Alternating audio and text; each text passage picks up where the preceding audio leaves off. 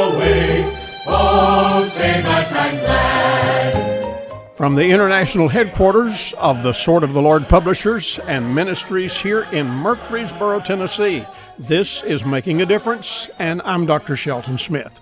What a joy it is today to be here and spend some time with an open Bible, talking to our friends out across the country and around the world via these radio stations. And where you hear me today, we're here 5 days a week at this time, and I'm very, very grateful for that privilege, and I thank you for joining us today. I hope you'll do so as often as you possibly can. I want to get back to our Proverbs chapter 3 study that I started on Friday, because yesterday we took a little brief interlude for some patriotic thoughts on the celebration of America's birthday. But today we're going to get back to Proverbs chapter 3. And let me remind you now that we're getting very, very close to the National Sword of the Lord Conference in Walkertown, North Carolina. They're in the suburbs of Winston-Salem, and that's coming July 18 through 21, and we do hope you'll plan to be with us.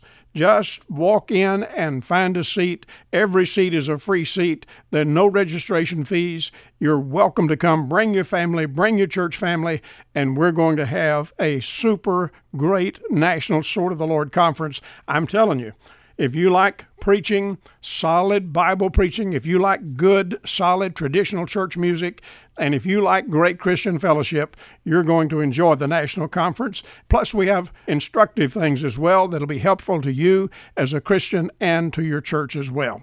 So make your plans. Be with us July 18 through 21. Now, we're going to go back to our text here in Proverbs chapter 3 and read again verses 5 and 6 that say, "Trust in the Lord with all thine heart, and lean not unto thine own understanding. In all thy ways acknowledge him, and he shall direct thy paths." That passage is very, very famous.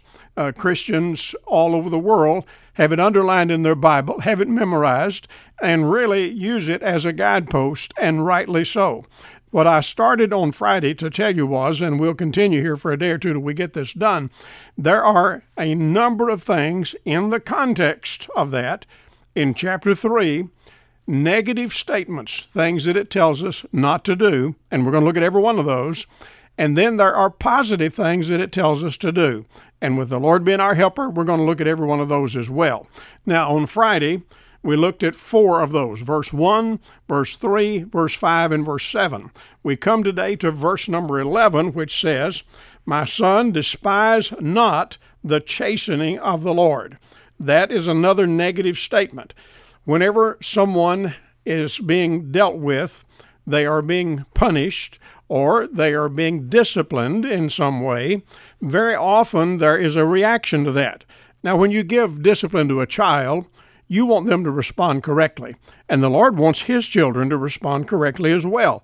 Too often, instead of a response, there's a reaction. And what this passage is suggesting is that whenever we have the chastening of the Lord, that is, whenever He disciplines us, we should not react to that. The passage goes on to say, "Neither be weary of His correction, for whom the Lord loveth He correcteth, even as a father the son in whom He delighteth." So it is an indication of the love of God for us when He doesn't let us get away with foolish things. Whenever we are doing wrong and the Father corrects us, we ought to respond by saying, "Yes, sir." We ought to respond by saying, "I get it. I will do as I'm supposed to do." And this passage lays out very clearly that the Lord will, in fact, deal with us when we need that to happen. And at the same time, He says, and don't be weary of it. Whenever you don't get the message that you need to get, or you don't cover it as well as you ought to, and you keep going down the wrong trail, and you keep getting corrected, He says, don't be weary of that. Just understand, a father never gives up. A father never quits. A father is going to go down the line, do everything possible. Why is that? Because he loves his child. And the Heavenly Father loves us far more than we can imagine. And whenever we are not doing as we ought to do, He is going to stick with us. And the instruction here is, don't be weary of that. Let the Lord do what the Lord will do and respond correctly to it. It is important that we do that. Remember what we're talking about. Trusting in the Lord with all of our heart, not leaning to our own understanding, but acknowledging Him in all of our ways and letting Him direct our paths. That means taking His tutoring, taking His discipline, taking His instruction, taking the correction that He gives, and turning around in response to that. If you drop down to verse 15, we have a paragraph here that talks about wisdom. And right in the midst of that paragraph, it says, "And all the things thou canst desire are not to be compared unto her." Now, we're talking about wisdom in feminine terms here, and it says, "Happy is the man that finds wisdom," verse 13, "and the man that getteth understanding. The merchandise of it is better than the merchandise of silver, and the gain thereof than fine gold. She is more precious than rubies." In fact, verse 16 says, "Length of days is in her right hand, in her left hand riches and honor. Her ways are ways of pleasantness, and all her paths are peace. She is a tree of life to them that lay hold upon her, and happy is every one that retaineth her." We're talking about wisdom here. And he simply says to us that everything that you have of value, whatever it is, you look around you. If you own a house, you probably would look at that and say, well, I'm pretty tickled about that. If you've got a nice car, I think you're probably happy about that. If you've got money in the bank, you're probably happy to have money in the bank. So all of that is good. None of that is evil unless you use it in an evil way. But what he tells us here, to have the wisdom that God gives, to have the wisdom of God in your mind, in your heart, in your life, is of greater value than all of these other things. It's not to suggest that the other things are not valuable. They are. But he is saying to us, put a premium on getting the wisdom of God. Now, I wonder why this is. Well, if we have the wisdom of God, then we don't do the foolishness of the world. We don't buy into the fool's snare that the devil lays for us, because the wisdom of God will steer us correctly, and we will, in fact, be on a good, solid path because of that. And he says, the man that finds wisdom is a happy man. He knows who he is, what he's about. He has understanding. He's not puzzled by the great issues. He has a fix on them like they need to be fixed. And so he says, there's nothing greater than wisdom, nothing to be compared with wisdom. If you get wisdom, you have a valuable commodity that is greater than all of these other things that you might possess. Now, drop down to verse 21.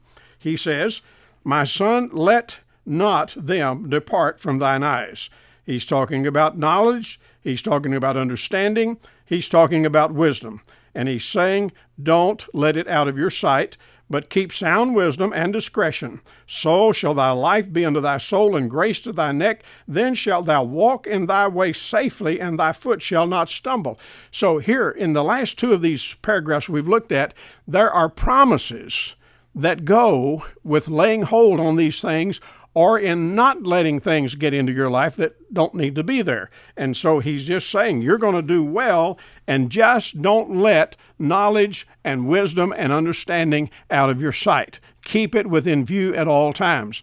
Sometimes people go to church on Sunday, they get to hear the good things that they need to hear, and they're all excited about it, they're happy about it, they pay attention to it, they may even hold on to it past the Sunday night service and into Monday, and yet somewhere along the way, Tuesday, Wednesday, Thursday, somewhere, they've kind of forgotten about it. It's slipped away from them. It's no longer in their foreview. And what he's saying is here, don't let it out of your sight.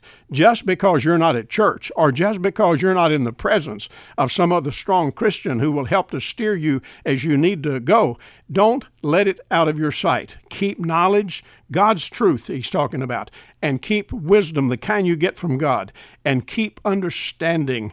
Keep all of that, the discretion that he talks about here. Hold on to that, dear friend. You will be glad that you don't let it out of your sight. And he admonishes us to not let it go. Don't let it get away from us. Now, one more here. Let's look at verse number 24, where he says, "When thou liest down, thou shalt not be afraid. Yea, thou shalt lie down, and thy sleep shall be sweet."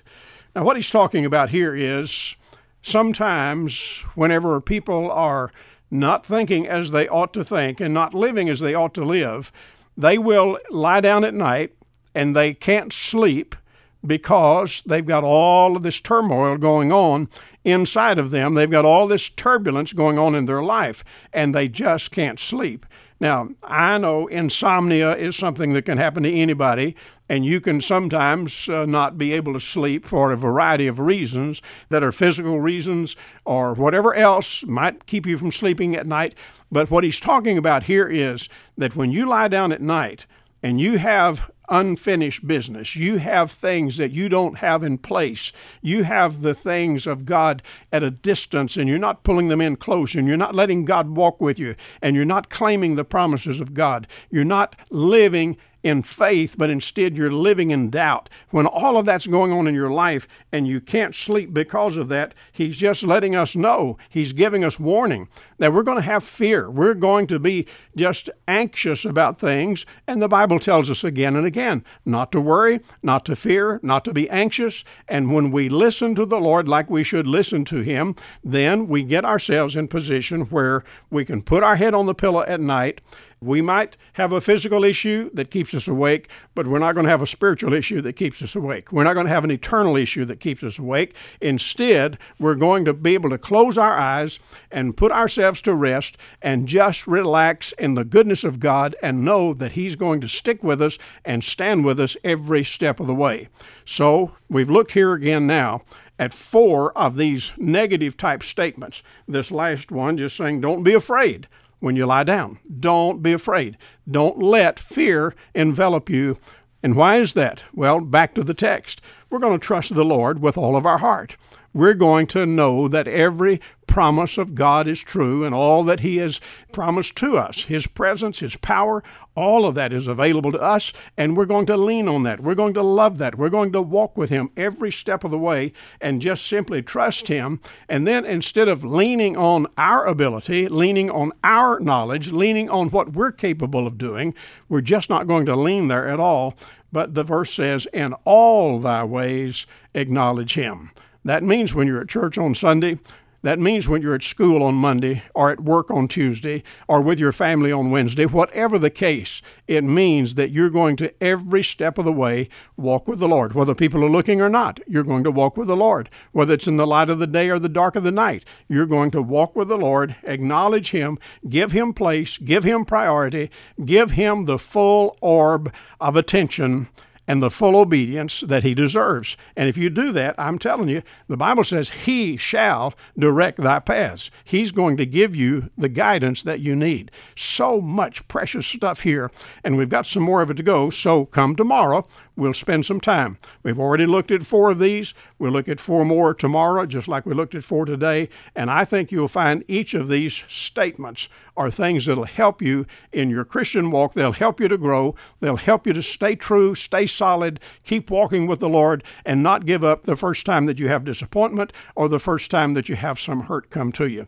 These are great days to serve the Lord, folks. Let's do it today and right on through the week, the month, and the year. God bless you for being along today. I love to hear from you, so I trust you'll write me a note and let me know that you hear the broadcast. And if I can answer a question or whatever, I'm always pleased when you write. So address your note to me, Dr. Shelton Smith, at P.O. Box 1099, Murfreesboro, Tennessee, 37133. The email address is radio@swordoftheLord.com. And do check us out at our website, swordoftheLord.com. Lots of good things there for you. Well, we'll be back here again tomorrow, Lord willing, so plan to join us then. Until that time, God bless you. Have a good rest of the day, and goodbye for now.